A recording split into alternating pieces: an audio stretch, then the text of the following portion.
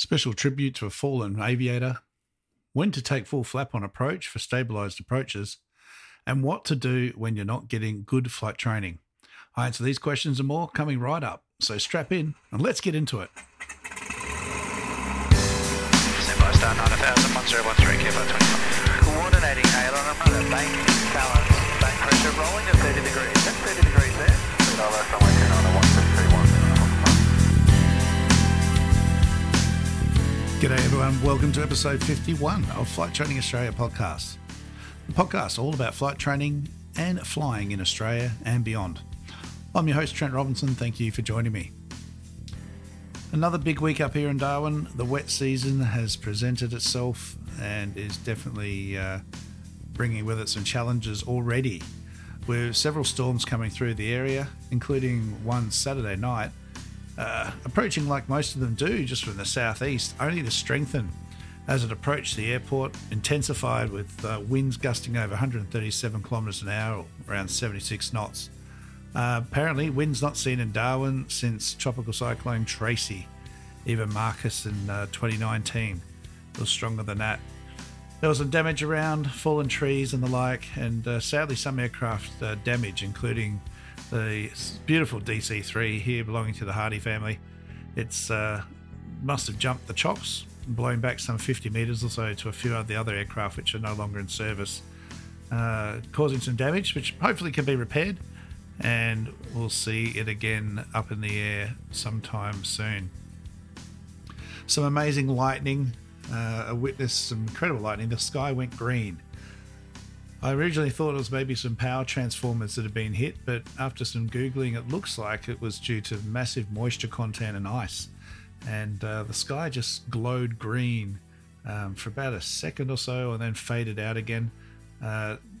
Nothing I've seen before. It was incredible stuff, but really highlighted that you just don't know when a storm's going to come through and if it's going to be a strong one or not. So always tie down those aircraft, keep them secure, chocked, locked with the control locks to just minimize the chance of damage to aeroplanes, because you just never know when it's going to happen. Talking about weather, I'll be having a chat with Harrison at the Bureau of Met. I talked to him a little while ago about dry season weather and promised you a follow-up interview regarding the wet season and flying in the tropics. So that'll be Thursday. I'm having a chat with him, and all going to plan. That'll be out next episode on Monday. So keep tuned for that one. But today, just before I get started, looks some really sad news for my wife and I, and pretty much anyone who has had some link to the Royal Air Club of WA down in Jandakot. We all lost a very good friend and a club member, Adrian Thomas. My wife Amanda and I, we've known Adrian for some 27 years, her even longer. And look, amazing guy, so gentle and friendly, just happy to talk to anyone about flying, and a real advocate, especially for aerobatics and formation flying. If you've lived in Perth and have ever seen Australia Day air display or some of the other displays that happen, you probably would have seen Adrian flying his White Harvard, with Sue Clark and her Victor flying around him in the David Goliath display. He was just the kind of guy who, if you're at the Aero Club on a Friday afternoon in the right spot, the right time, he'd offer you a ride in either the Eagle or the Harvard and go for a ride. And many people had their very first introduction to aviation through Adrian's generosity. I did several flights with him in the Harvard and in the Christian Eagle. I did my first Lampshire back with him. And sadly, Adrian lost his life the other week with his Robinson R22 failed to return to Jandakot after a club fly into Corda. Having a club flying for the weekend, and everyone got back to Jandakot, realised that Adrian hadn't returned to Jandakot. And after a search, his helicopter was found, and he and his passenger was sadly deceased, which is just absolutely terrible. I mean, any crash is terrible, but when it's someone you know, it always hits home even more so. Incredibly competent pilot, no idea what happened, why or how, and now's not the time to really think about all that, but just a real tragedy. And I wanted to just send my condolences to my former Aero Club family and just everyone down in Perth listening that knew Adrian, his daughter and family. My sincere condolences from Amanda and myself. And Adrian, rest in peace, and you'll be missed, mate. So now on to something I've touched on before, but it just seems to keep coming up. And that is when to put flaps down whilst conducting instrument approaches. So operating an airplane normally, usually downwind, you might take a stage of flap. Otherwise on base, depending on what the aircraft is, you might elect to take that full flap on base, otherwise on final. And this is going to vary depending on whether we're flying a light aircraft like a 152, 172 and Warriors and, all the like, through to something bigger like a Baron 310, through to King Air, PC-12 jets and airliners and the like. The general rule of thumb is stabilized approach. This is what we're considering. And again, I've raised this before. Stabilized approach for a smaller aircraft will typically be somewhere around 300 feet, meaning we want to have all the flap out, power set, everything trimmed, and within some tolerance of our final approach speed. It could be 5 knots or 10 knots or 15, whatever it is. Okay. And that's our final approach speed over the fence, which is our VREF speed. Now, when we're coming in, if we're not set and stabilized by 300 feet, there's a likelihood we'd be too fast. We might balloon a bit if we add flap after that point, which can just interrupt the profile and possibly cause us to overshoot our aiming point and therefore our touchdown point and use more runway than expected. If it's a long runway, it's not really going to impact anything. You're just going to end up further down than you normally do. If it's a shorter runway, it could mean you actually overrun a runway that you normally don't have any problems with. So stabilized approach criteria will be set by the company, or if you're a sole operator yourself, it's something you should think about setting yourself a target as to when you're going to hit these gates and the configuration you're going to have by that point. And if you haven't, you're going to do a missed approach or a go around. Now, I have been listening to some other podcasts and opinions from overseas and talking about when to take flap on an instrument approach. Now, what's the difference? Well, the difference is we're in cloud. We can't see. And so any attitude or performance configuration upset needs to be picked up by the instruments. And for some, depending on experience, it might not be quite so instant. It might take a little bit of time to notice that the rate of descent has suddenly sort of plateaued and you're flying level for a bit, when the height loss isn't continuing and we've actually got higher than we should be. So normally we will have a situation where by 500 feet, we want to have full flap out if we're in a visual condition. Otherwise, instrument flying 1,000 feet in IMC. So that means you might actually put it all out at 1,200 feet. So you've got 200 feet of a little bit of upset, and by 1,000 feet, you're all stable, sweet, hands are off the controls, everything's trimmed and going great. That's what I like to do. A lot of people, though, have been saying we don't take full flap until we're visual. And it's a bit of a over-mitigating strategy just in case we have to do a go-around. Now, my response to them is, okay, we don't want to be taking full flap low, i.e. on an ILS around a 300-foot sort of minima, because that's just too low. And so what they do is they'll elect to use approach flap, be it your 15 or 20 degrees, depending on the aircraft you're flying. So I don't disagree with taking flap that late. I think that's correct. You shouldn't be doing that. And you mitigate that by taking flap earlier, but not by not taking full flap.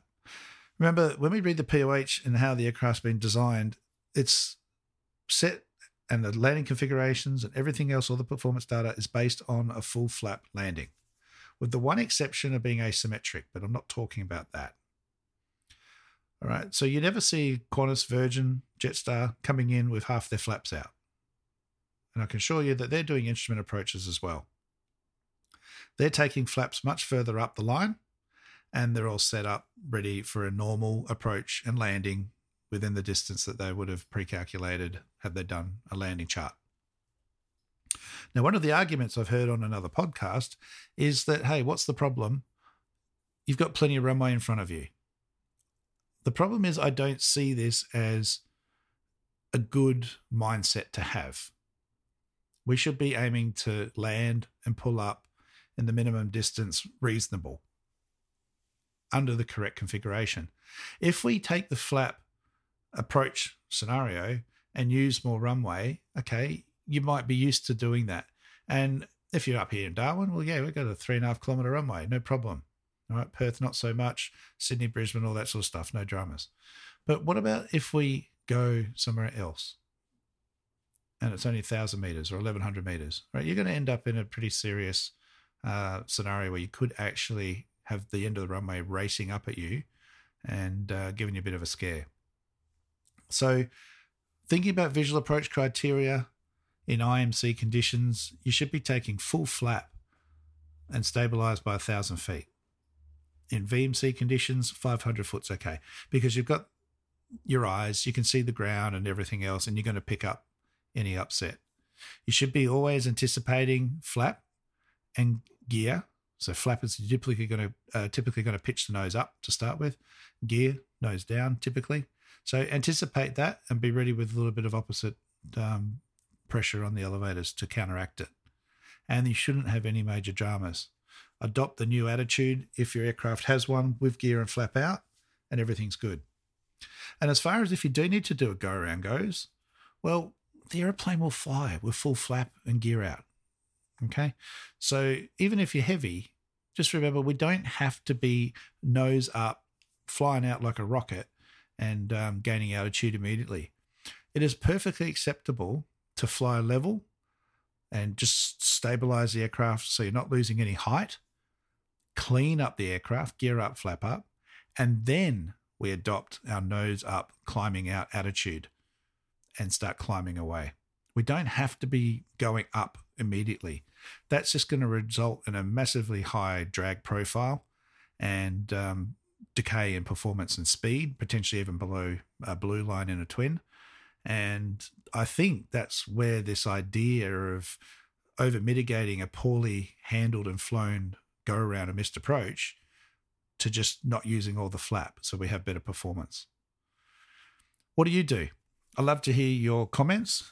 Flick me a message and add it to the post description on Facebook or even Instagram when I post the episode. I'd love to hear your thoughts and what you think about it. All right. I've been contacted by a few students recently at all different levels of training, right in the beginning to towards the end of their training and even for later on advanced training. And in essence, the question has been, what do I do when I'm getting bad training? And look, it's a really tough situation to be in and a really tricky question to answer. First of all, if you are having a bad time, there's two general reasons why. Either you're just struggling, and that could be because you're not applying yourself properly or you're just generally finding it difficult, or you have a mismatch with your instructor, or the school itself is just not that great. And look, this is hard for me to answer because I'm not there, and I'm obviously going to be very careful not to just go and backstab another flying school and blame them, which flying schools are very good at doing, and try and just say, yeah, well, they're crap and you should come to me or anything else. I'm not going to buy into that. Schools have their reputations. There's enough opinions and reviews and the like online that you can go and find your own way there. And if you're already there, you'll have your own experiences and witness experiences of others to know whether the school you're at is doing the right thing by you and looking after you, or maybe you need to look at doing something else. And ultimately, that's the power that you do have.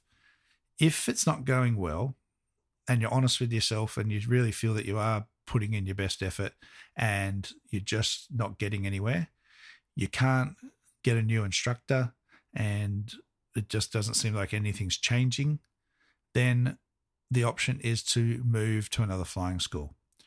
And that's completely within your rights to do and not that difficult a process to get it done.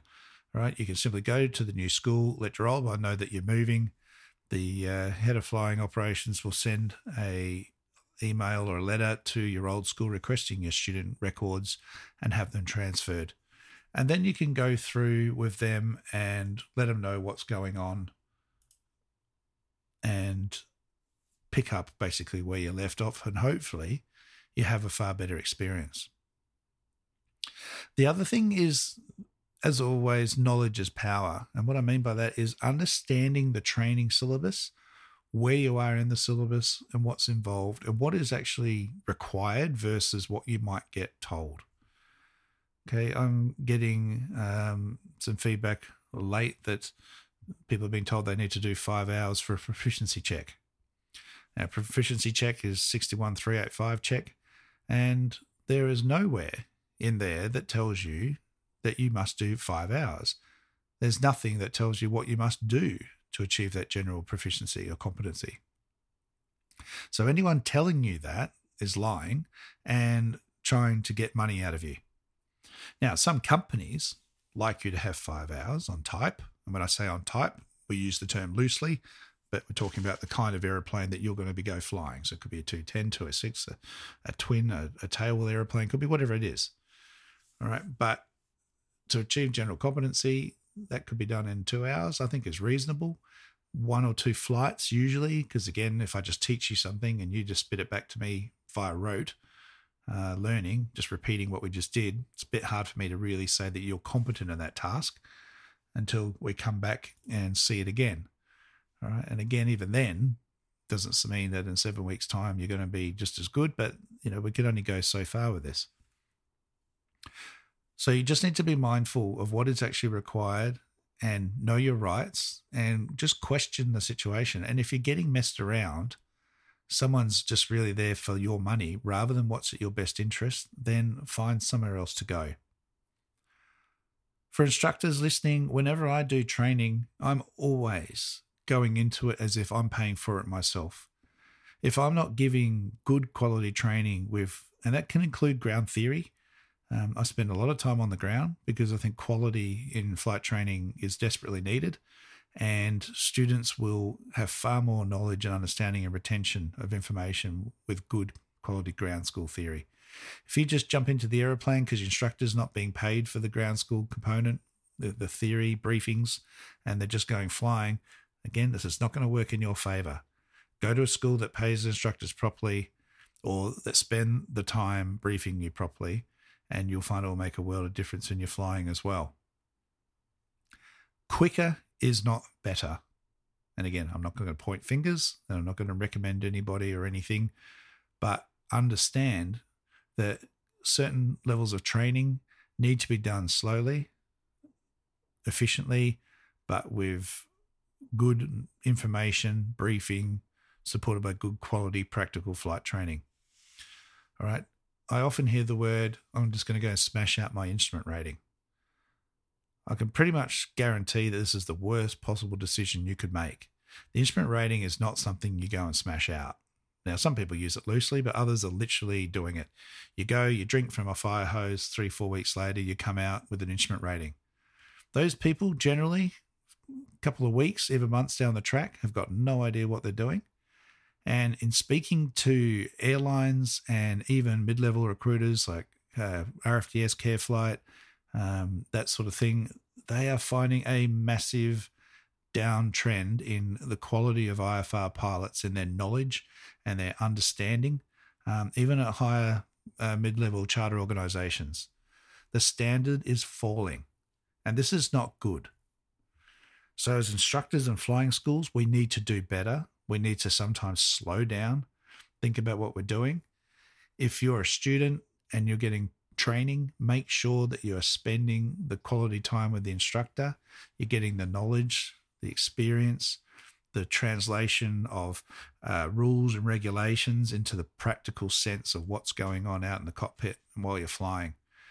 If you're not, it's not going to work for you in the long run. I can guarantee you that. All right, I've been talking to people that they are just really struggling. And these companies are not flight schools. They're charter operators.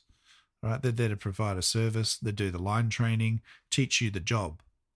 You should be coming with a good, solid IFR background already. Night experience is really, really low and people are struggling. Especially up here in the top end, you go flying in night, it is blacker than black and can be quite unnerving at times. So you've got to know what you're doing. There's no cheating this. So make sure you're getting good training. If you're not sure, talk to your instructor, talk to the head of operations. And if you're not getting anywhere with that, then the only other real option, again, if you're being honest with yourself and you're putting in the yards, is to look at changing schools. All right, so good luck with that. Hopefully it all goes well. And I can't give everybody guidance and feedback and stuff, but if you're having troubles and you want to reach out, feel free to flick me an email and I'll try and give you a bit of guidance as to what I think you should do depending on what's going on. All right, that's it for this week's episode. Thanks for listening. Remember, as I just said, love your feedback. If you disagree or agree or want to expand on anything I've talked about, feel free to comment online. You can find me on Instagram, Facebook, Trent Robinson Aviation. You can look that up there. I'm on LinkedIn, and you can also send me an email at info@trentrobinsonaviation.com.au, and I'd love to read your feedback. Also love all your reviews on Apple Podcasts, Spotify. Hit the 5-star button. Leave me a written review on Apple Podcasts, even if you don't listen on that platform. It really means a lot to me. I love reading them, and it helps others find the podcast as well. Make sure you share it with all your friends. Serpentine Airfield guys down there, thank you, Phil, for the recommendation in the weekly newsletter. Really appreciate that, and g'day to everyone down in Serpentine in Perth there. All right, until next week, blue skies. Not so much up here at the moment, but be safe and remember that golden rule: aviate, navigate, communicate. Cheers, everyone.